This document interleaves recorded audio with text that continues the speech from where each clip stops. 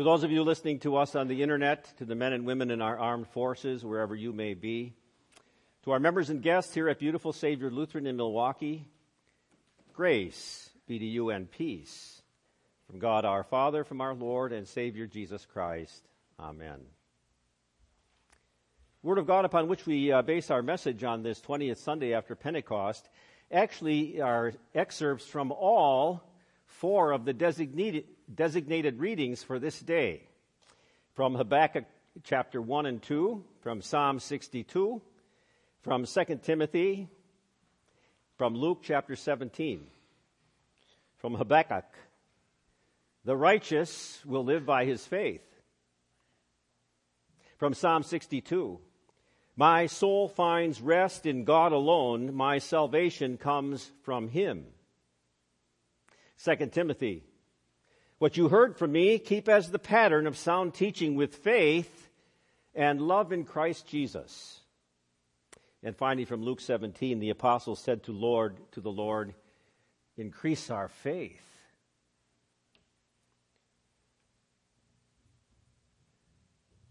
In the name of our beloved dear Lord Jesus, through whom alone there is eternal life, my beloved.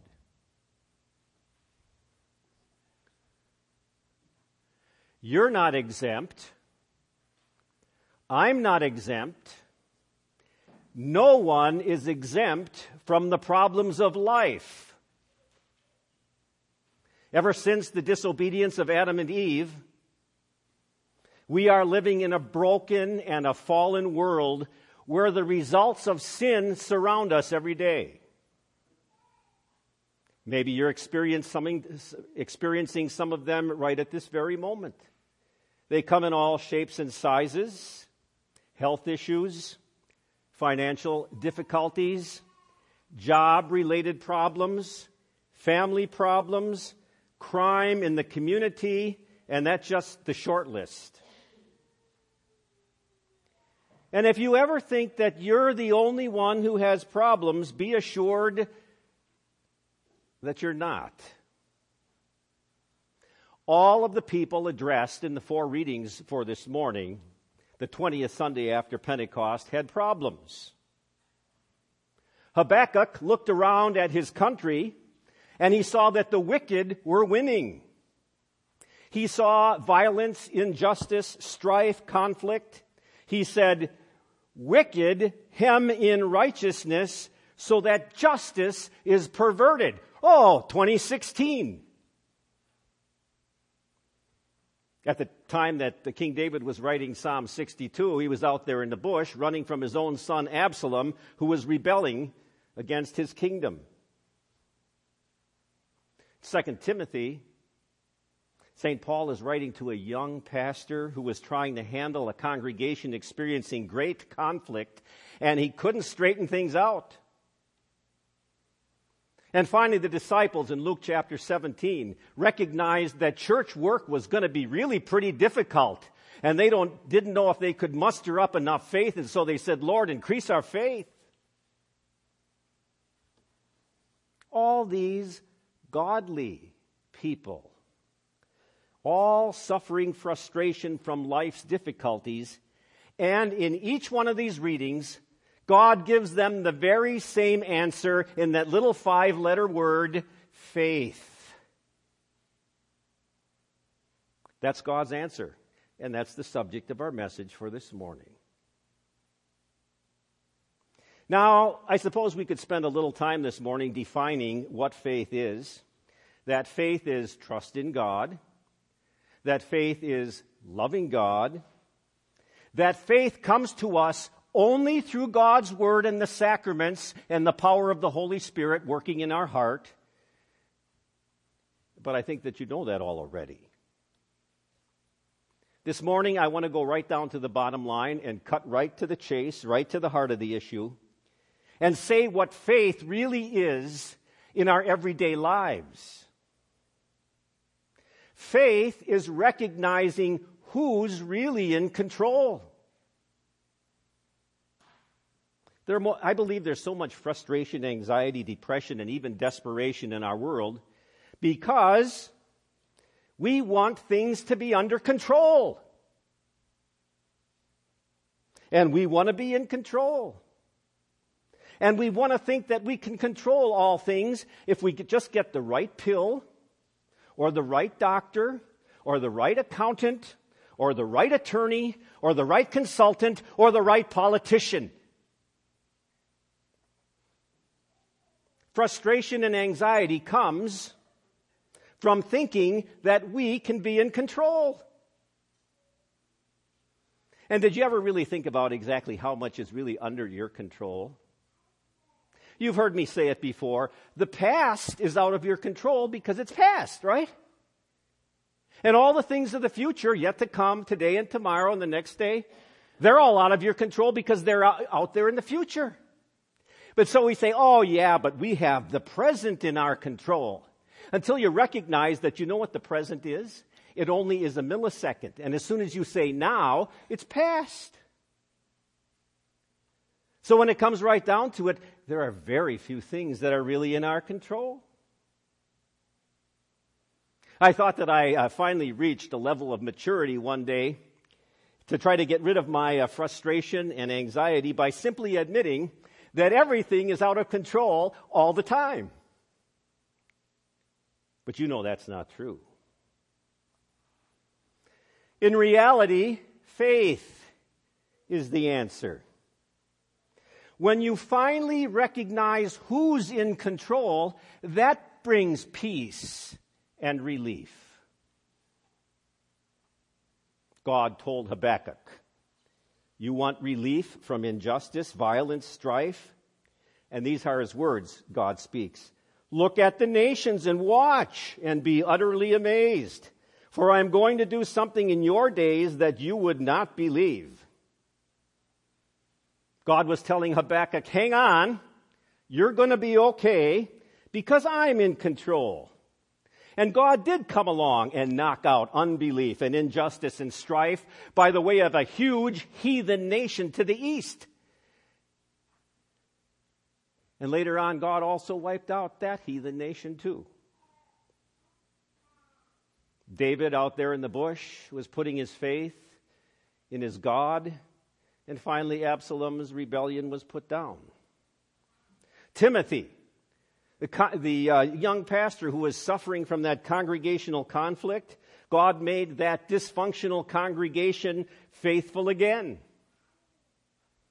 And those timid disciples who said, Lord, please increase our faith, God sent the Holy Spirit to them on Pentecost to change them into fearless missionaries who went out and changed the whole world. God is always in control. And when the world once upon a time was bent on redefining morality, God said, enough is enough. Noah built an ark. And he covered the whole globe up with water. Now we're going to start over and do things my way.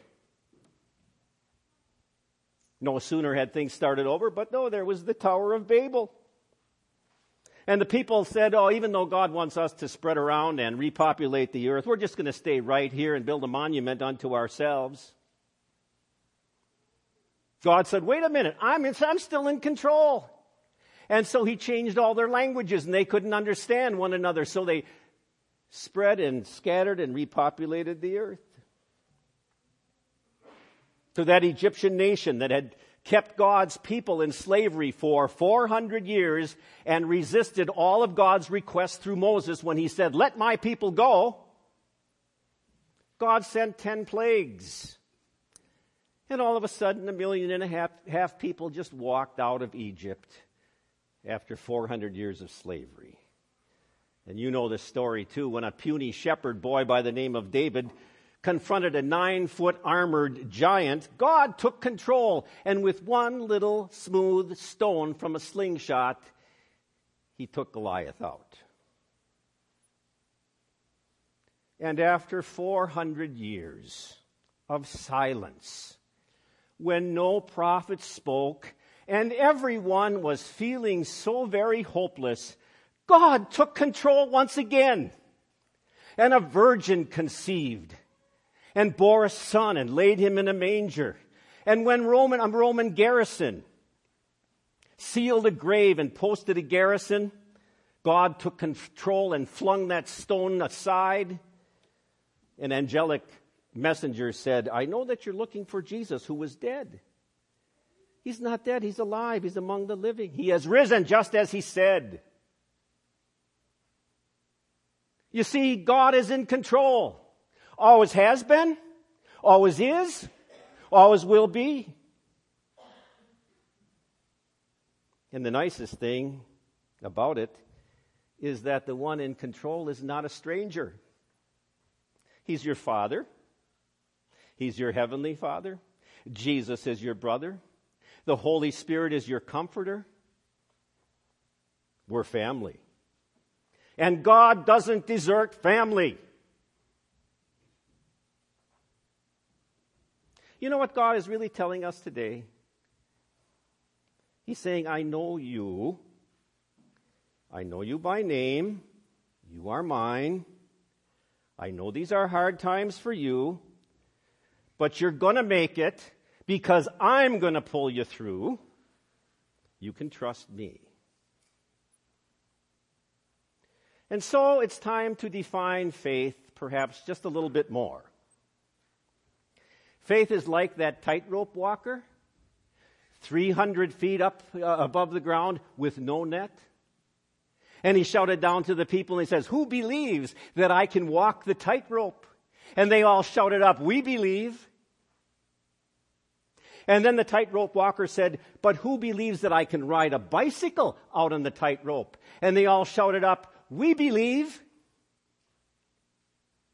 And he rode the bicycle. And he said, but now who believes that I can ride a bicycle with a chair tied to my back? And they all said, we believe, and he did it. And then he asked the crowd, now, who will sit in the chair? And all of a sudden it was quiet. It's time to sit in the chair because he won't let you fall. When I was a kid, I had a little bit of a problem. Maybe you know how, remember back to your time when you were a kid, and you're really tired, it was dark outside and you're driving in the car. I could never fall asleep if a relative or a stranger were driving the car, but if my dad were driving, then I could fall fast asleep because I recognized he never had any accidents. Fall asleep in peace every night, knowing that your Lord God is in the driver's seat. Remember Abraham of the Old Testament and how God tested his faith by asking him to sacrifice his one and only son, Isaac? Remember how God tested Job's faith with all those health issues and many deaths in his family? Some of us want to say, you know why God was testing Abraham? You know why God was testing Job? Because he wanted to find out how strong their faith was. Wrong. God knows everything. He already knew about Abraham's faith. He already knew about Job's faith. But Abraham needed to know. And Job needed to know. And sometimes we don't know how strong our faith is until it's tested. And even if it's weak, God is gracious. He takes control. To one of his very own disciples who had difficulty with faith, Jesus said, put your finger here, see my hands, reach out your hand, put it into my side, stop doubting and believe. And Thomas, because you have seen me, you have believed. Blessed are those who have not seen and still believe. And then John goes on in his gospel. Jesus did many other miraculous signs in the presence of his disciples, which are not recorded in this book. But these are written that you may believe that Jesus is the Christ, the Son of God, and that by believing you may have life in his name. You see, after all is said and done, you're going to make it. He's in control, and he'll be with you all the way. and all the way home. God grant it for Jesus' sake, in the name of the Father, and of the Son, and of the Holy Spirit. Amen. Please stand.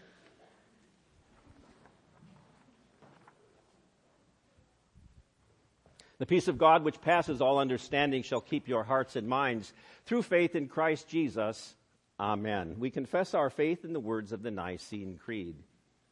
I believe in one God, the Father Almighty, maker of heaven and earth, and of all things visible and invisible, and in one Lord Jesus Christ, the only begotten Son of God, begotten of his Father before all worlds, God of God, light of light, very God of very God, begotten, not made, being of one substance with the Father, by whom all things were made, who for us men and for our salvation came down from heaven and was incarnate by the Holy Spirit of the Virgin Mary, and was made man, and was crucified also for us under Pontius Pilate.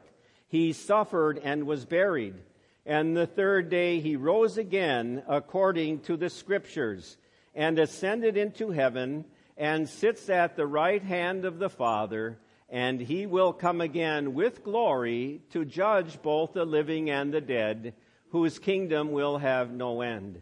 And I believe in the Holy Spirit, the Lord and giver of life, who proceeds from the Father and the Son, who with the Father and the Son together is worshipped and glorified, who spoke by the prophets. And I believe in one holy Christian and apostolic church. I acknowledge one baptism for the remission of sins, and I look for the resurrection of the dead and the life of the world to come. Amen. We take this time to gather our tithes and our offerings and our connection cards.